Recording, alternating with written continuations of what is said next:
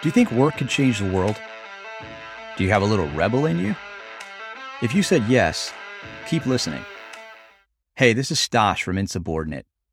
I believe that individuals are the cornerstones of organizations. Organizations are the cornerstones of communities, and communities are the cornerstones of the world. That means if we do the right things in our organizations, our workplaces, we can make the world just that little bit better. I started this podcast because I've got a little bit of that rebel in me too. Because I believe that most progress starts with discontent. Because what I've seen in over 15 years of organizational development experience tells me that what we're doing isn't working.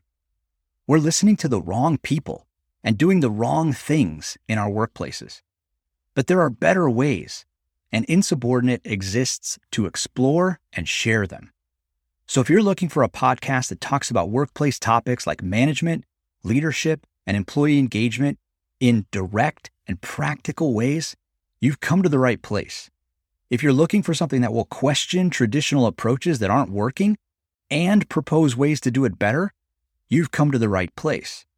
If you're looking for insights you can apply immediately to invest in individuals, teams, and organizations, you've come to the right place.